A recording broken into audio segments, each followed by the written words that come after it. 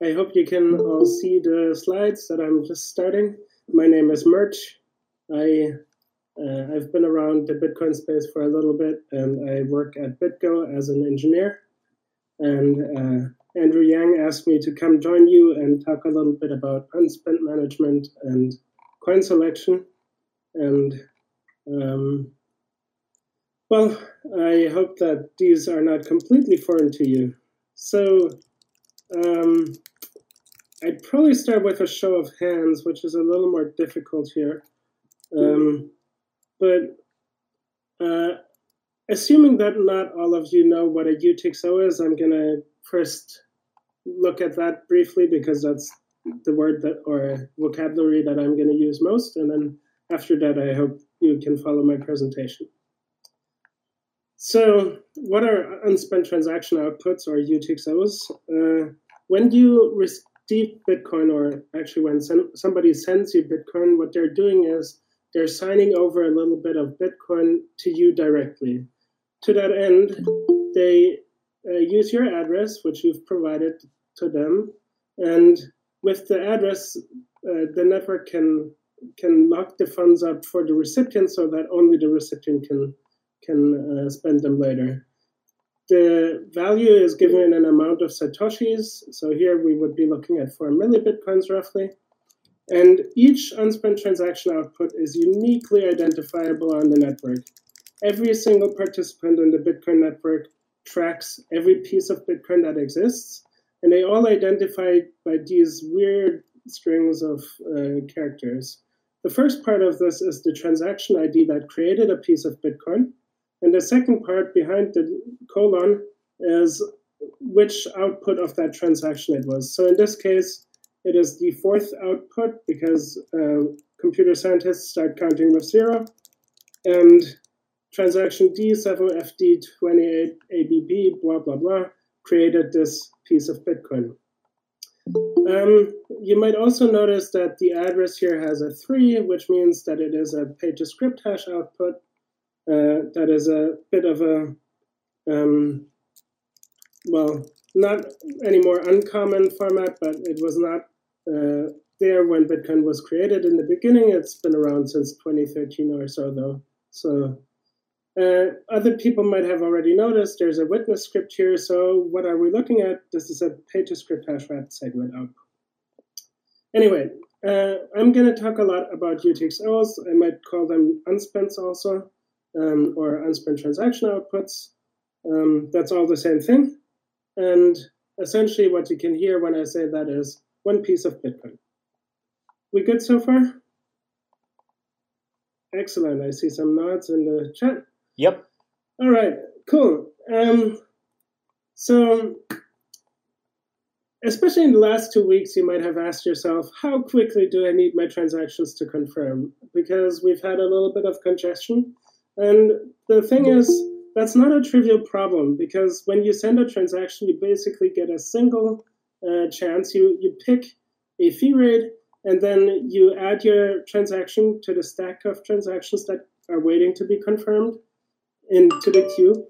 And then other people might be adding more and more transaction. And then there's a block found, and all the transactions that are paying the most fees get included in the next block. Then people add transactions, and some get confirmed in the next block. So a lot of people think that their transaction needs to get confirmed in the next block, and they add it to the very top of the queue by paying horrendous amounts of fees. So let me explain this graph a little bit. This is from Jochen's mempool tracker.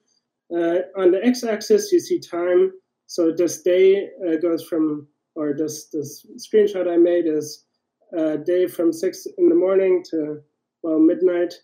And the y-axis is the amount of data waiting to be confirmed. So this is in megabytes, or actually mega virtual bytes, but let's not get into size and virtual size right now. And the colors are bands of fee rates being paid. So this dark blue down here is 1 to 2 satoshis per byte, whereas this green here is 30 to 40 satoshis per byte, and this yellow would be somewhere around 100 to 120 satoshis per byte. So now you know how to read a mempool tracker. So you have basically the choice when you send a transaction. Do I want to be in the next block? Then I pay 100 Satoshis per byte. Or I don't have to be in the next block. I can wait until tomorrow. For example, I'm doing a consolidation transaction, or I'm sending money to a friend that doesn't really need it urgently and trusts me that I send it to him. And I just add it for 1 Satoshi per byte. And then at about 11:20 p.m., it gets included in the block and is confirmed. Right? So this is basically the choice we make every time when we send a transaction. Why is this? What does this have to do with unspent transaction management or anything like that?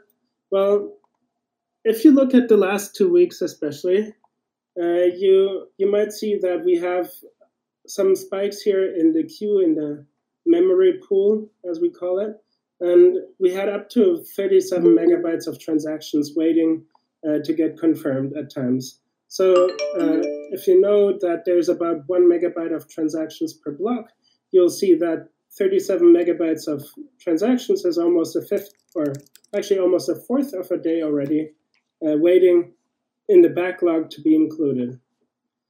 So if you want to get a transaction into the blockchain and confirmed at this point, if you just add it at the very bottom, you're already going to look at 6 hours at the very least for it to get confirmed, even if no other transactions get added at all during that time. So can somebody tell me what happened between 11th and 12th of March this month? Does it have to do with the price? Yeah.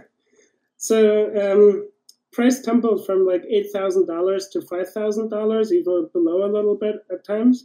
And some of our miners didn't find it profitable to mine anymore, I assume, because and instead of something above 6 blocks per hour, we were now finding 4.95 blocks per hour over the past 7 days in average. So the block space production was reduced by 1/6. And now, even if you had the same amount of transactions in the same time, there's just fewer transactions getting confirmed because the blocks are coming faster.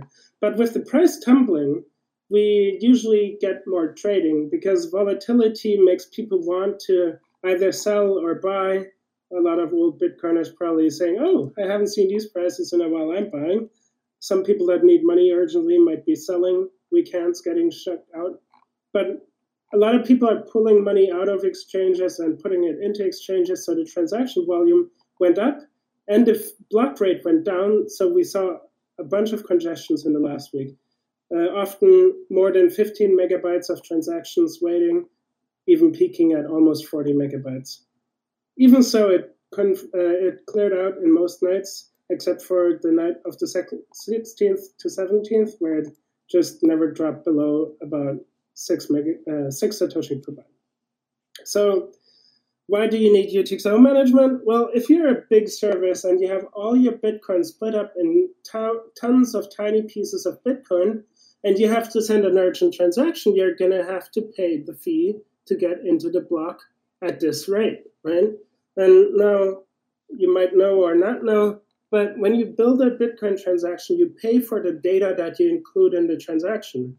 And the inputs are a lot bigger than the outputs. So referencing UTXOs for spending them is a lot more costly than creating recipients. And if you hadn't managed your UTXO pool, the pieces of Bitcoin in your wallet properly, you might have to spend dozens of pieces of Bitcoin to make your transaction, and that at 100 times the fees you usually would be paying, and it'll be very, very expensive. So I basically divide UTXO management into general activities. One is shaping your UTXO pool, shaping what pieces of Bitcoin you have in your wallet. And the other one is optimizing how you use block space. I have a longer presentation that I gave in San Francisco at the BitDevs meetup in August last year. It's on YouTube. I went into more details on each of these. Here I'm just going to skim over the topics. and then I want to say a little bit about coin selection, and then I'll be taking your questions already. So shaping your UTXO pool means that you want to, on one hand, consolidate. That's what I was alluding to already. When you have all your pieces of Bitcoin, the value of your wallet split out into tons of tiny pieces of Bitcoin, you might need to spend a lot of them to create transactions, and that'll be expensive. So you might want to do some consolidation transactions, which basically means taking a bunch of pieces of Bitcoin and sending them to yourself, consolidating them from many pieces into a single piece of Bitcoin, and then when you have to later spend it at high fees, you only have to reference a single input, and it'll be a lot smaller as a transaction. On the other hand, you can have the opposite problem, that everything is in a single piece of Bitcoin, and you're a service that sends a lot of transactions, think Bitcoin exchange or brokerage, and when you only have one piece of Bitcoin, to send a transaction, you send all your Bitcoin on the road to return to you in the change output, and you run out of liquid funds. So what you want to do is, when you send a transaction, you don't want to get only one change output back, but you might want to split it into multiple change outputs. So let's say you start with 50 Bitcoin, you want to spend 1 Bitcoin. Instead of getting back a 49 Bitcoin piece, you might decide to get back a 30 Bitcoin and a 19 Bitcoin piece. And then in the next transaction, you might use your 30 Bitcoins, send 1 Bitcoin, and split that up into 2 pieces again. And now you have 3 pieces instead of just sending from 1 piece and chopping off a tiny bit every time. You spread out the value over multiple pieces of Bitcoin over time, and that makes more liquid funds stay in your wallet when you send a transaction. And then there's another observation here with the amount variance. If you have 10 pieces of 1 Bitcoin, you can only create in combination 1 Bitcoin, 2 Bitcoin, 3 Bitcoin, and so forth in the input set. But if you have half a Bitcoin, 1 Bitcoin, 2 Bitcoin, 4 Bitcoin, and 8 Bitcoin, sure, not the same amount in total, but now you can combine them to very different amounts by taking smaller pieces and larger pieces, and even with few inputs, you can create a range of different input set sizes.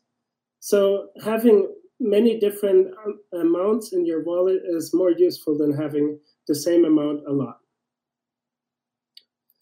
If you have questions about that, I have slides on that too. Maybe, yeah. Any questions? All right, thanks, Murch. So if anybody has any questions, feel free to unmute yourself and then ask away. Stephen? Hey, Murch. I think I saw Coinbase announced that they were batching transactions now, I assume for withdrawals. Do you happen to know if that was like significant enough for the mempool that it was a noticeable improvement? I do not know exactly. I haven't looked at the impact, but Coinbase was responsible at times for 50% of all transactions. I assume by now it's not quite as much because there's more services competing for that sort of services. But batching saves a lot of space. So if they're still on the range to 10 to 30% or so of all transactions, yes, we very much should notice that. However, they just announced it at the same time as the price was tumbling. So maybe even though we see a significant savings from them right now, they might just be hidden in this fewer blocks being produced and the peak of all the trading going on. Gotcha. Makes sense. Thanks. There is a question in chat.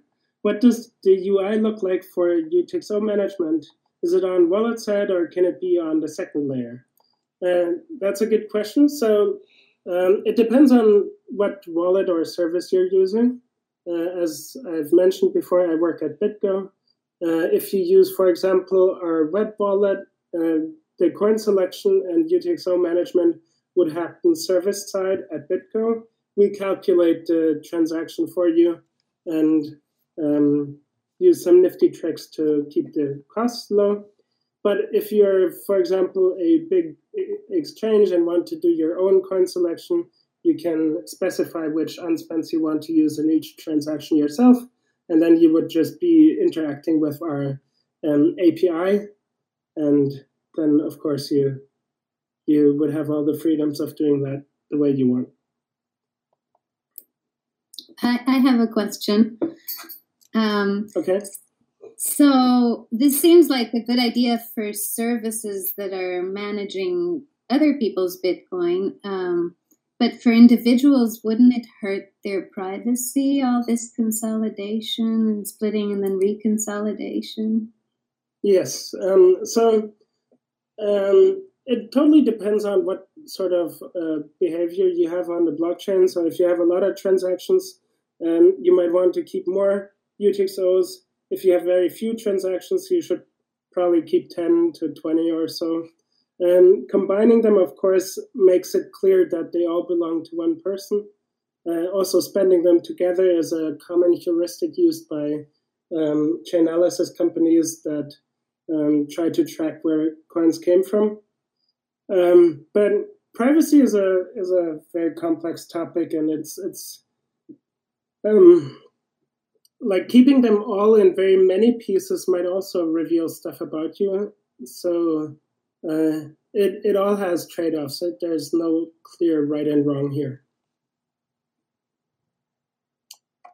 Okay. So what about mixing services like Samurai's Whirlpool? Mm-hmm. They, for example, they split up UTXOs into 0.01 Bitcoins. And then on the blockchain, it looks, you see them and you can't trace them back. How does that, how would privacy be affected with these UTXO management, like variance, like consolidation, splitting? Right. I mean, I'm just going to take this question and then go on, but, okay. Or did you want to add to it? Yeah, because I wanted to mention in your paper, you focus on privacy, but you don't mention CoinJoin.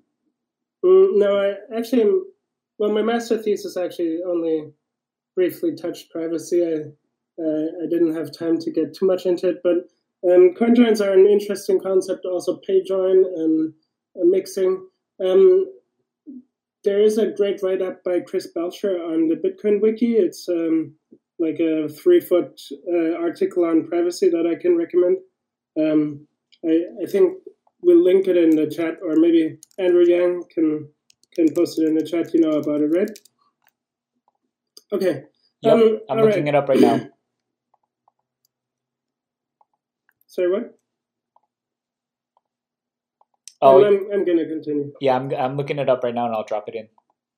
Cool, thanks.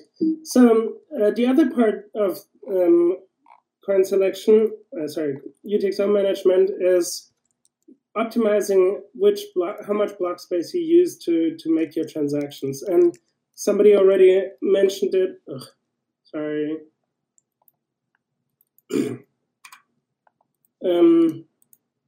Okay. Some people already mentioned it. Batching has a significant impact here, because sending a single recipient money in a transaction means that you have to create an input set, often send back change to yourself for sending to one recipient. But if you send to 5 recipients at the same time, you only have to collect one input set, which might be a little larger, but not 5 input sets large, and only have to send back a single change amount to yourself. So batching multiple payments into a single transaction can significantly reduce the footprint of your transactions on the blockchain. David Harding wrote a great article on that, where he calculates that you can save up to 80% in fees that way. Change avoidance is something that I covered in my master thesis a lot for people that read it. Basically, the idea is you try to find an input set that matches the recipient amount exactly, and then you don't have to send change back to yourself. So there's no link back to your own wallet, which improves privacy, which makes your transaction smaller, and you don't have any liquid funds in excess of what you want to send to recipients leaving your wallet. So there's no unconfirmed funds in flight going back to yourself. And that can save you 10 to 15% or so if you have a large wallet. We've worked with a Bitcoin exchange last year a lot, and they switched to a different coin selection paradigm, and that saved them, a lot of money. And it consolidated their very large UTXO set to UTXO pool to much fewer pieces of Bitcoin. Then I can recommend using SegWit because it'll just make your transactions a lot smaller. And then I'll get to the last part, which is coin selection. So naively, you might think, I'll just use the largest piece of Bitcoin every time I create a transaction, and then send a transaction to my recipients, and it'll always work with the smallest possible inputs because I'm taking the largest pieces of Bitcoin. Does anybody have an idea why that's not optimal? When you say largest pieces of Bitcoin, do you mean by size of the transaction? No, I mean by amount. By amount. Well, yeah, I guess it's because just because you have 10 Bitcoin in a UTXO, that doesn't mean the fee will be greater or larger. It's not the amount that dictates the fee; it's the size of the transaction.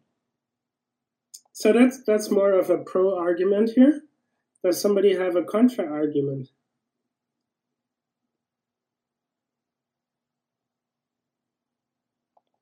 Could you restate the question one more time?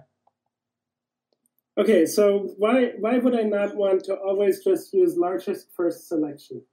Why would I not always want to spend the biggest pieces, the most valuable pieces of Bitcoin from my wallet? Or, yeah. Okay, anyway, I'll take this one then. Back when I wrote my master thesis, that was actually the behavior that a bunch of Bitcoin services were using.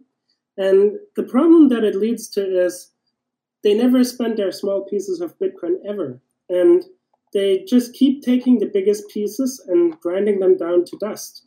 And especially a prevalent British company was using that, and they were probably responsible for millions of pieces of Bitcoin at a time when the whole UTXO set had maybe 40 million. They might have been responsible for 5 to 10 million of those just by splitting up their most valuable pieces of Bitcoin to smaller and ever smaller pieces and never consolidating their tiny pieces.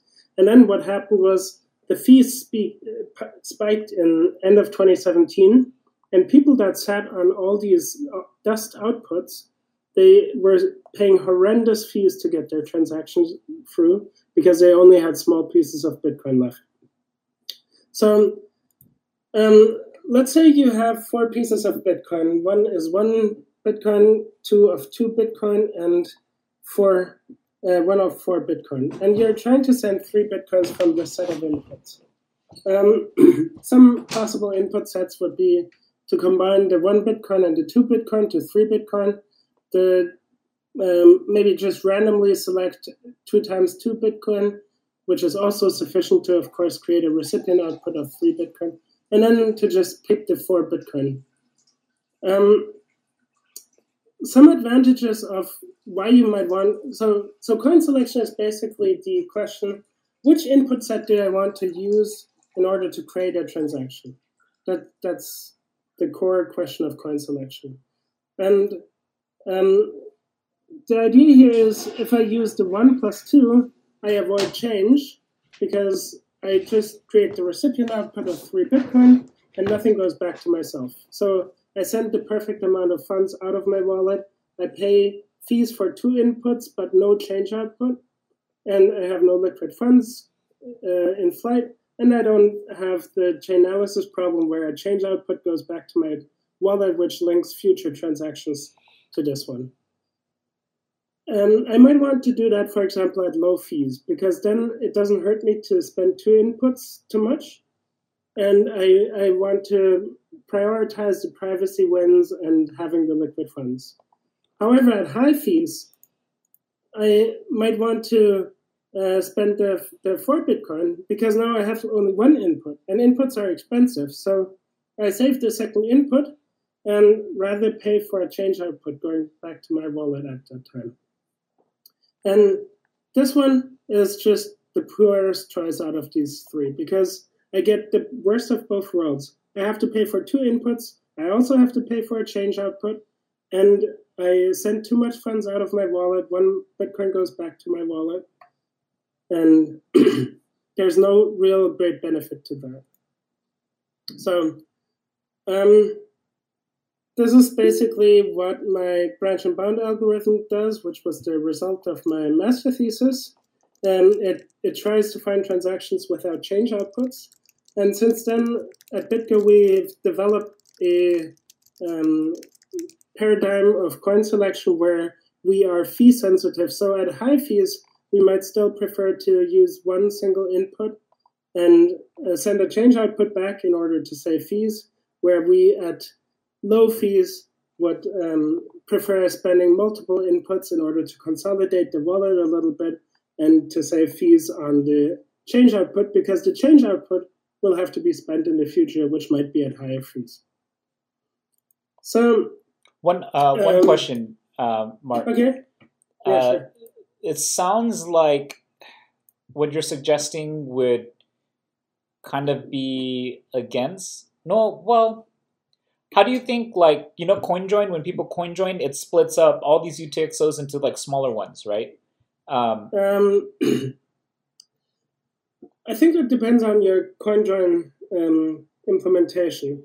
CoinJoin usually requires you to send in the same amounts and then to send outputs of the same amounts in order to make it hard to track which inputs belong to which outputs, right? So, yeah. For example, there is a CoinJoin group that'll join 0.1 Bitcoins, and you can only participate if you have an output of 0.1 Bitcoin, right? Yeah. So this is sort of rather inconvenient for large services, right, that send transactions very regularly.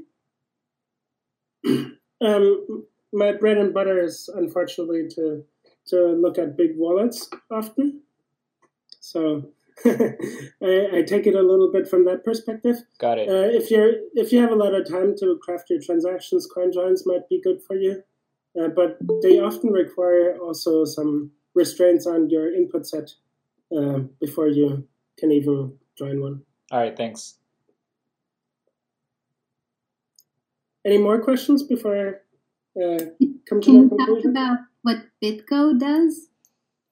I can talk a little bit about it. Could you be more concrete? Like what BitGo is? Okay. Sorry. Yeah, sure. We're a wallet service provider and a custodian for digital currencies. So a lot of our customers are, for example, Bitcoin exchanges and other entities that have a lot of digital currencies.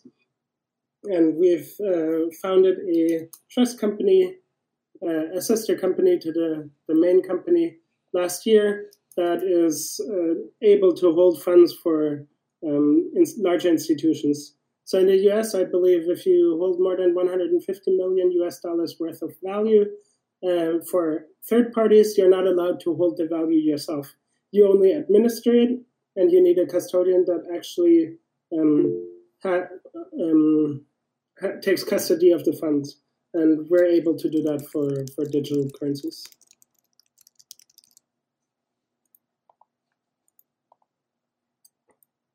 I have a quick question.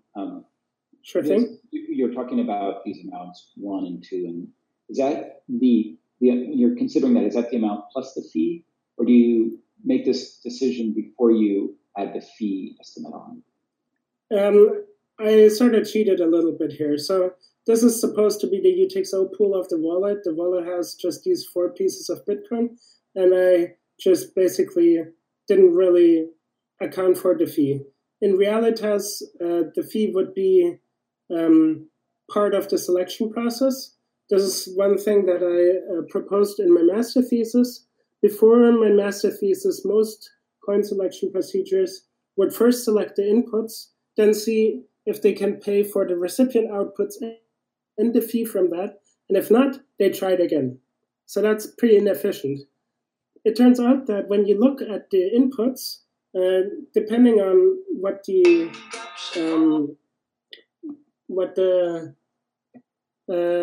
locking script is to spend the funds, so if it's a SegWit or a non-SegWit output, there are different sizes.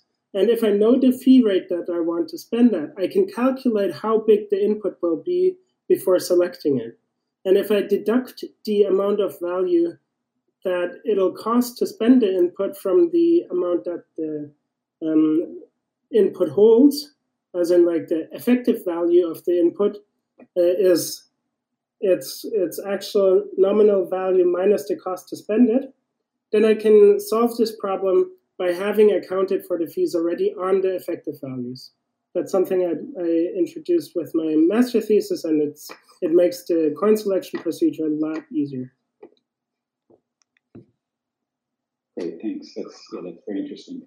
It also seems that I think I've heard you speak before, and I don't know if you're going to talk about it later in this presentation, but the fact that you're never going to get an exact match, but you can adjust the fees to kind of get the matches you want, essentially. This is the best amount. Yeah, I actually took those slides out, but the idea there is basically to get an exact match, you would have to match in the Satoshi. But if you think about how much it would cost to create a change output is maybe 32, 34 bytes. And at a fee rate of 10 Satoshis per byte, that's 320 or 340 Satoshis. So if you pay less than 320 Satoshis more than the actual target, then you're saving money by throwing that away and giving it to the miners. And that's this little window. Sorry, what was that, Steve? Could you repeat that, Steve? It looks like he's having trouble with his audio. Oh, okay. That's too bad. Sorry, I think I got it. Can you hear me? Okay. Yeah. Cool. So I guess also if you use a couple extra Satoshis, it's also helping your ranking in the pools. So that's also a plus if you aren't going to be exactly, because the downside of not having a change output is, on the other hand, that you can't do a child pays for parent transaction, right? Where you would just send a child transaction that spends the change output with a very high fee in order to bump the parent that is stuck. You can't do that in the case of a transaction that doesn't have a change output. The recipient can, but you cannot as the sender, right? So it's sort of like you overpay a little bit because you usually don't really hit the target by the Satoshi, but then on the other hand, your transaction can't be bumped. I see. That's an interesting complication. Could you walk through why? Why is it because with the change address you still own the private key, and so you can perform the child pays for parent transaction? Right. To create a child pays for parent transaction, you need to have a output that goes to your wallet, right? So if you create a transaction that has only recipient outputs but no change output, there's nothing going to your wallet. So there is no output that you could use in another transaction in order to bump the fee of the parent. However, the recipients can still do this because they're receiving the recipient outputs. I have another question. So UTXO management, honestly, you have this whole presentation on how to manage it and like the best practices. How reasonable is it for a person, like an average Bitcoin user, to manage their own UTXO? And what are your thoughts on having software that automates it for these people based on certain, I want to emphasize privacy more, or I want to emphasize, lower transaction fees more. What are your thoughts on that? I think it's sometimes a little complicated, but you can do a lot with heuristics. So, for example, Bitcoin Core has had a feature called coin control for a very long time, where you basically can exactly select which inputs you want to use to build a transaction. There's also privacy-focused wallets, as mentioned before, like Wasabi and Samurai, that do this more. Electrum had a private coin selection method as well as an economic mode, but those two are often at odds, right? You either can be as cheap as possible or as private as possible. Cool. All right. So you pay more, basically. Yep. Yes, William. Hi. Hey, is it fair to say that, especially when we're talking about coin selection optimized for economics, this makes more sense for like institutions that are transaction heavy, where like your generic Joey Neck is just going to, it doesn't make a huge difference, dollars and cents at the end of the day, or Bitcoin and Satoshi at the end of the day. But for big institutions, it's more important? Yes, definitely. So if you look at the average user that does maybe a transaction a month or maybe a transaction per week, however you slice and dice it, they'll spend a lot more time if they were to associate a value with their own time. That would be the main cost of every Bitcoin transaction for them, right? If they take 5 minutes to decide exactly how they want to build their transaction and all that costs a lot more than whatever, 10 cents or 15 cents on the transaction fees, right? But if you're looking at a service, a regulated entity anyway, that if the government comes to them and says, hey, who did you send to give us your books?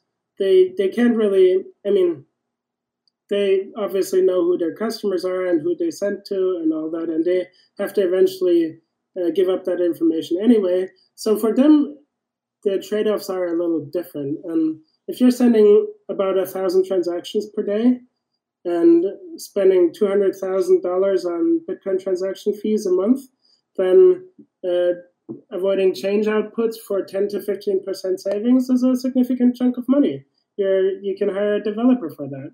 Or if you're batching and pushing your costs down by 60 to 80% that way, by sending just one transaction every 10 minutes instead of sending a transaction for every recipient, then you're saving $160K a month potentially. And that adds to your cost. Awesome, thanks. Sure thing. All right, guys, we have time for one more question. So who wants to go before we move to the Socratic seminar? Or do you want to wrap up your presentation too? Yeah, I have a wrap-up slide. All right, let's wrap this up, and then we'll do one more question. Cool. So what I'm really looking forward to is replaced by fee becoming easier to use. But the biggest problem is that everybody seems to be tracking their transactions by TX IDs, and they get rewritten and replaced by fee. I'm also super excited about Schnorr and Taproot because we use 2 of 3 multisig at BitGo, and it'll be another 44.7 input fee reduction once we get Taproot. So, and all of our inputs will start looking like all of your inputs. So, great privacy gain. That's racist. Of course, as other people have mentioned before, Lightning is super exciting right now. So, think about your time preference. Do you need your transaction in the next block, or is it enough if it's there tomorrow? You can save a lot of money if you send out lower fee rates. If you adopt protocol upgrades like Segwit and Taproot and just are a little more up on the curve, what's coming down the protocol pipeline, you can save a lot of money. And we're already in the next fee spike. Currently, we're seeing today, I think it went over 80 Satoshis per byte for transactions. So I hope you already had your unspents dedusted and have your UTXO pool clean. All right, that's from me. Do you guys have any questions? One last question. 3, 2, 1. All right, well, let's give Murch a hand. Thank you. Oh, actually, sorry, there was an anonymous question still that I just saw. Oh, okay. What is batching? Yeah, let's Do you go want with me that. to take that one still? Yeah, let's go with that. Let's wrap up with that last question. Okay, cool. Let me find my slide on batching. Ah, there it was.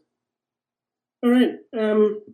Basically, the idea is to create multiple payments, or sorry, to have multiple payments in a single transaction instead of making a payment, a transaction for every payment.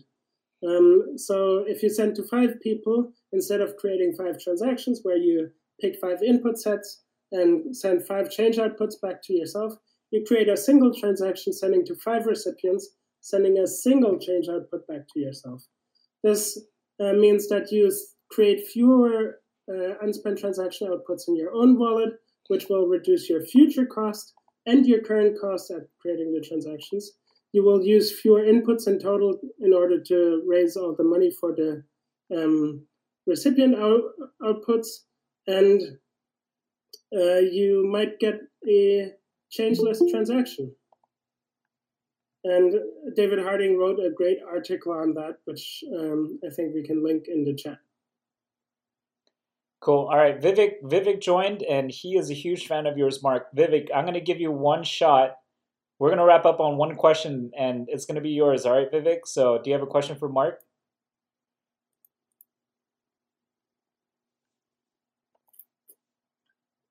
All right, maybe Stage fright. Yeah, he got a little scared. Vivek, you're muted. Vivek, you're muted if you're trying to talk. Yeah, there it is. Cool. Thanks for giving me the heads up. I just wanted to say I might ask a question that's already been answered, so just interrupt me if I am. But Mark, you're usually really good about the UTXO set and the mempool.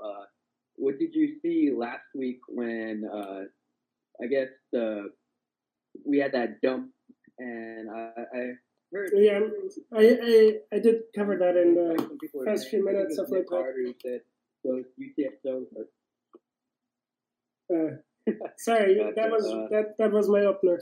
Basically, the hash rate must have gone down because our block production went down a little bit, and all the volatility cost more trading and more transaction volume. So I think the two combined probably ate up all the savings that Coinbase using batching now gave us, and some. So now we're seeing mempool congestions. Good to see you, Vivek, though.